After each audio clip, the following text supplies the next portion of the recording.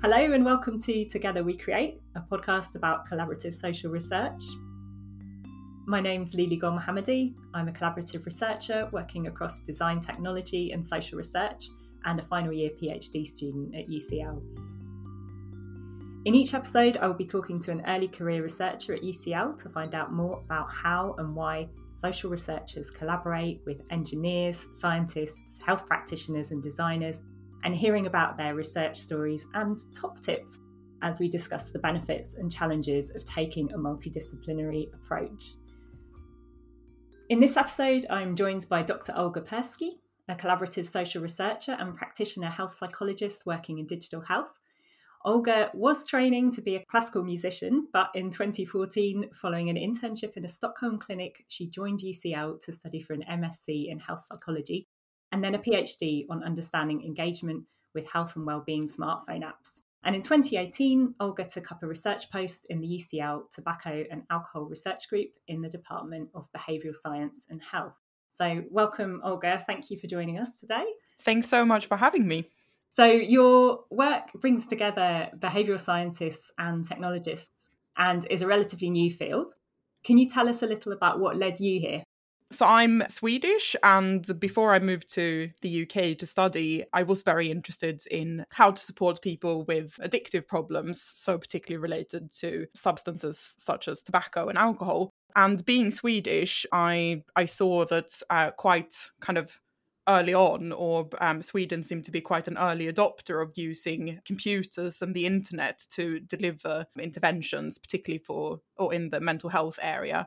So internet-based cognitive behavioral therapy. So I kind of, at the same time as I started an undergrad in psychology and philosophy in the UK, I then kind of tried to pursue this interest and did an internship in the summer back in Stockholm, working at one of the first e-psychiatry units, where they had, I think it was about 4 different randomized controlled trials going on at the time, evaluating the delivery of internet-based cognitive behavioral therapy.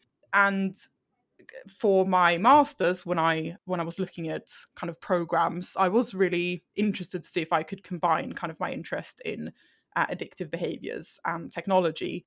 And then I found that at UCL, Professor Robert West was heading up a few projects that involved smartphone apps to deliver stop smoking interventions. So that really caught my attention and kind of made me apply to the course. And then I was lucky enough to be able to do my project with him and actually then also my PhD. That's quite an interesting trajectory. I had no idea that Sweden were early adopters in this area. Do you know why that is? Well, I suppose it is a country that's had quite good kind of technology infrastructure, and possibly also given that it's a smaller country, was able to kind of adopt some of these technologies within healthcare a bit earlier than some other countries. But yes, I would say that kind of Sweden and, well, the Scandinavian countries and also the Netherlands were quite early adopters of using technology to deliver psychological interventions. Were you ever sceptical or concerned about the potential of digital technology to be of use? Absolutely. So actually, that was kind of one of the key reasons that I was interested in using technology to deliver these types of interventions, because we do know from a wealth of research that it's sort of in the interaction with a therapist or a healthcare professional, what we sometimes call the therapeutic alliance, that is very important for outcomes and kind of improving health. So that was sort of one of the areas that led me to want to pursue a whole PhD, actually looking at kind of how people interact with these technologies and then how that relates to outcomes, and also trying to think about identifying different design elements that can influence how people interact with these technologies. But yes, I would say that I approached the area with some healthy skepticism. Mm-hmm. And do you feel like that's still healthy, but less levels of skepticism at the moment? Well, I think it's an important part of research to maintain kind of that critical thinking throughout. And in my particular area, it is very challenging, particularly when we're thinking about trying to sort of work out the effectiveness of something compared with something else, and whether or not it's worthwhile for the healthcare system to invest in these types of technologies. Because what tends to happen is that people who engage more with these types of interventions have better outcomes on average.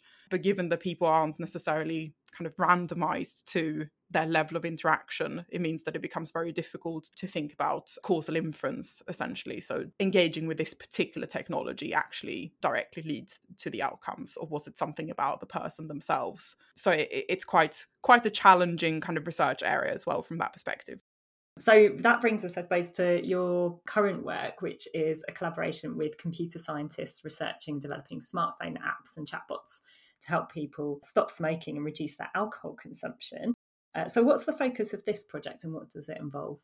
Yes, I'm currently working across a few different projects, all involving different forms of technology, such as smartphone apps or virtual reality, to try to deliver interventions, mainly for smoking cessation. One key project I'm working on at the moment that I'm very excited about is in collaboration with two scientists from UCL. So they're kind of experts in data science and engineering, and we're trying to see whether we can use data from smartphone apps to try to predict when somebody is about to have a smoking lapse.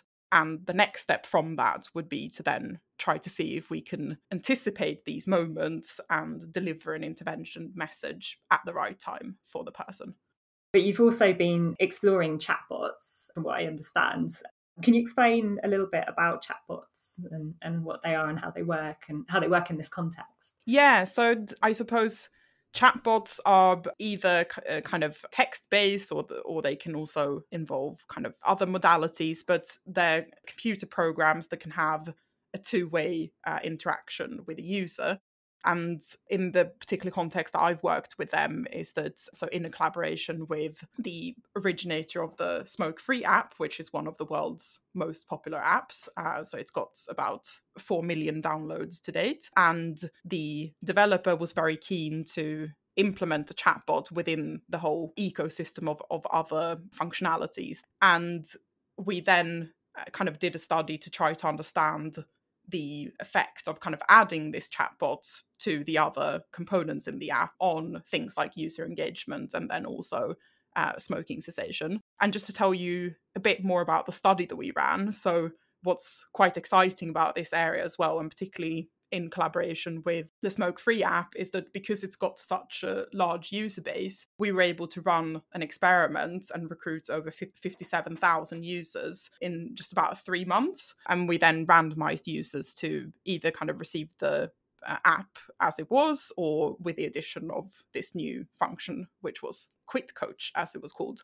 And we found, I mean, what was quite exciting as well is that we saw quite a huge impact on user engagement. So we saw that it led to just over double the rates of engagement as kind of with the standard version of the app. So that was quite exciting preliminary findings. Yeah, that is exciting. And I suppose then the next stage is to see whether that impacts on people giving up. So yes, we also did look at some short-term quit outcomes. So we looked at what happened after a month, and we also saw that it had a positive impact on quit success. But also kind of in the context of this type of research, because often when you would run kind of a clinical trial, you probably would want to try to get some biochemical verification of smoking status at the end. So we didn't do that here, for example. It was all self-reported. So even though kind of this type of real world research is very exciting and we can reach a lot of people, there are also some constraints that may then impact on kind of how we interpret the findings from those trials.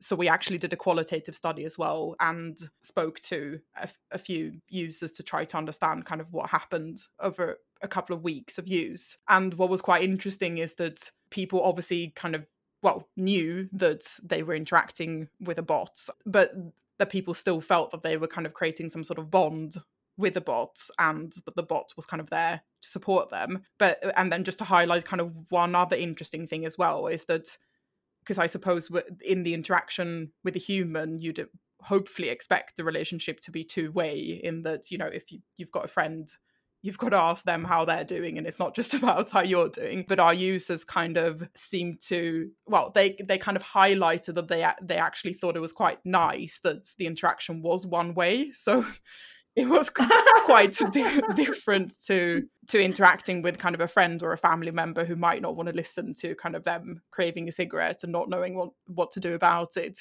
So it does seem that even though it's kind of, well, supposedly creating this two-way interaction, it might be that it's not necessarily very sort of reciprocal.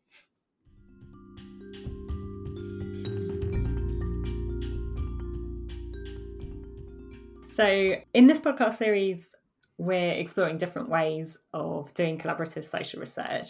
And so I want to talk to you now about how your research actually works. So how do you bring the ideas and methods of health psychology, behaviour change, and computer science together in your work? I was fortunate enough that during my PhD, which was looking at kind of understanding how people engage with apps for health and well-being, I was then working with supervisors across these different disciplines.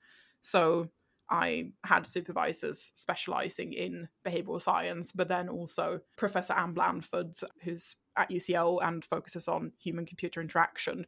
So quite early on in my training, I realised that it was important to draw on literature and kind of methods from these different fields.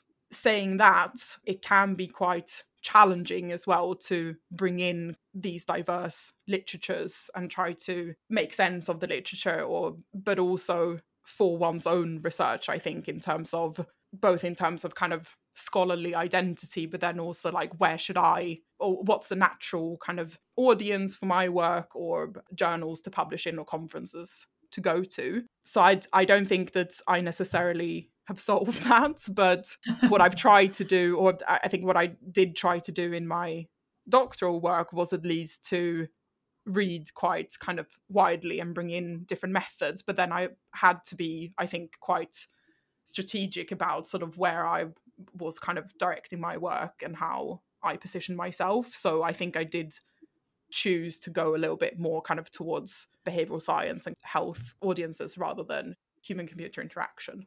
Mm-hmm. And what drove that decision in the end, do you think? Well, it's interesting because some of it was actually through trial and error, kind of submitting my work to, for example, human-computer interaction conferences without having much success, then kind of made me realise that it probably wasn't written in a way that appealed to that audience, or kind of the questions that I was asking, even though they were perhaps very novel to kind of a health audience or behavioral science audience, they weren't necessarily seen as novel to this other audience. So I think that that's one aspect. The other aspect, I think, is kind of coming back to sort of the research questions and the purpose.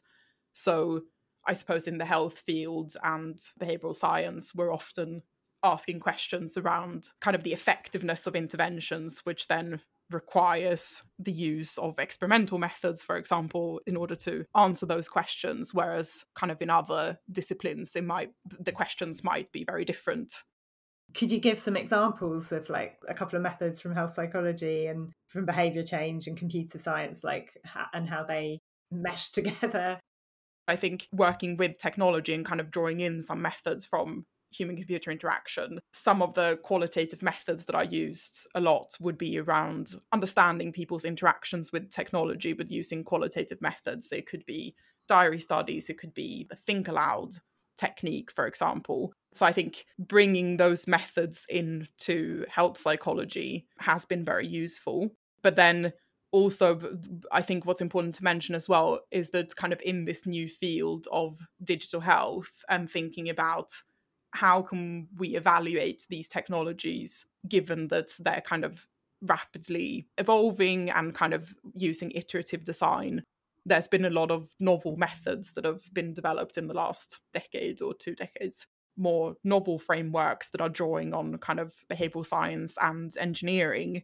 The multi-phase optimization strategy framework, which kind of is suitable to kind of interventions with different components that can be delivered in a myriad of ways. So before kind of putting everything together into a package that's evaluated in a clinical trial, sort of highlighting the importance of trying to understand how those different components work sort of separately and synergistically, and then try to kind of optimize the intervention before it's evaluated in a randomized controlled trial. And then kind of other kind of evaluation methods that have come out of this kind of interdisciplinary work between health psychologists and engineers and statisticians is also the micro-randomized trial, for example, where instead of having two options, the control and the intervention, in the micro-randomized trial, people would actually be randomized over and over two different intervention options over the course of the trial. So more about understanding what works in a given moment or given context, rather than sort of delivering something at baseline and then evaluating it later on. Okay, so there's lots of methodological opportunities coming through as technologies develop and all these fields develop alongside that. So is there any feedback loop as well from this kind of application to the development of behaviour change theories as well? Yeah, so I think that's, for me at least, one of the most exciting things about technology or kind of being in this field, is that what we can learn from using technologies to kind of send surveys to people or using kind of passive monitoring, it's not just that we can then develop interventions, but I think we can also use what we learn from these technologies to feed back into our theories. So classically in health psychology, our theories have been developed based on observations that were made kind of at time points that were quite spread out. So, for example, a baseline assessment, and then 4 weeks later, we might have looked at how something related to an outcome, and then building a theory around, for example, how people respond to health threats, or sort of how people's intentions or attitudes are linked to behaviors.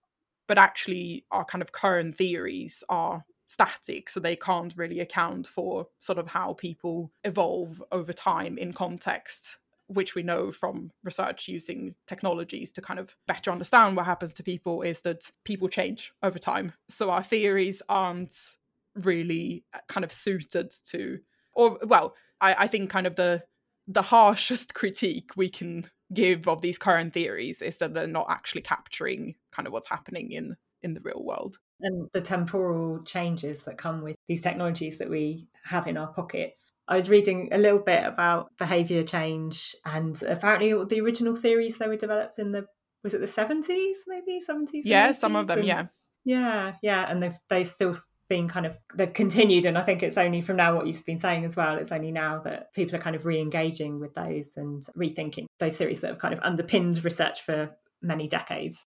Yeah, and even though there are moves towards kind of incorporating what we know about how people change over time, or the temporal changes, it's still quite a challenging process, given that health psychology is also a very applied field, and it's important that what we learn can then be implemented into healthcare, for example. So that translation process is probably also going to take quite a long time. So the work that we're doing now is probably not necessarily going to be applied into healthcare for another couple of decades. So I also think that's why kind of some of these theories from the 70s and 80s that most health psychologists and people in digital health know are probably not very useful. They're still being used a lot kind of in practice.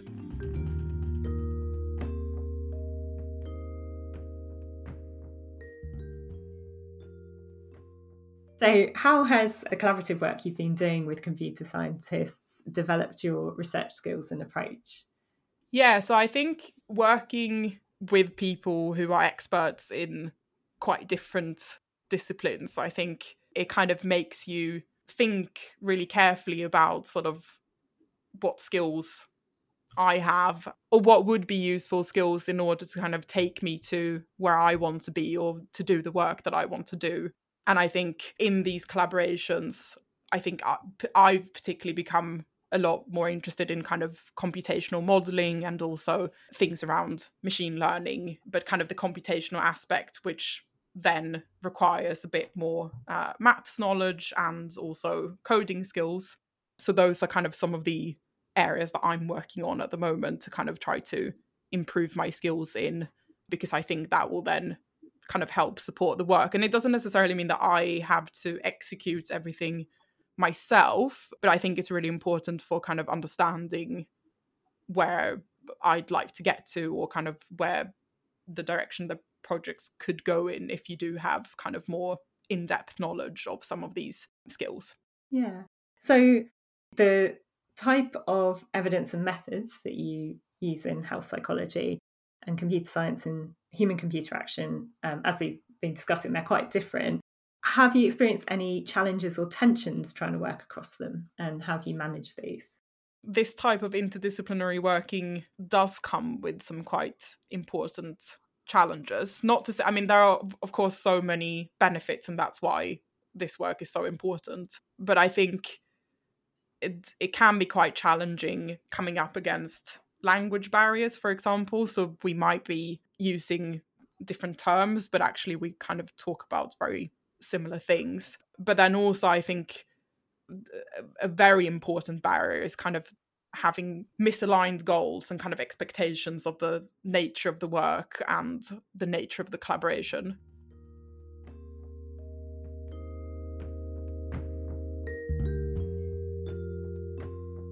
I was hoping that you could offer some advice for other social researchers who want to do collaborative research with computer scientists or other disciplines.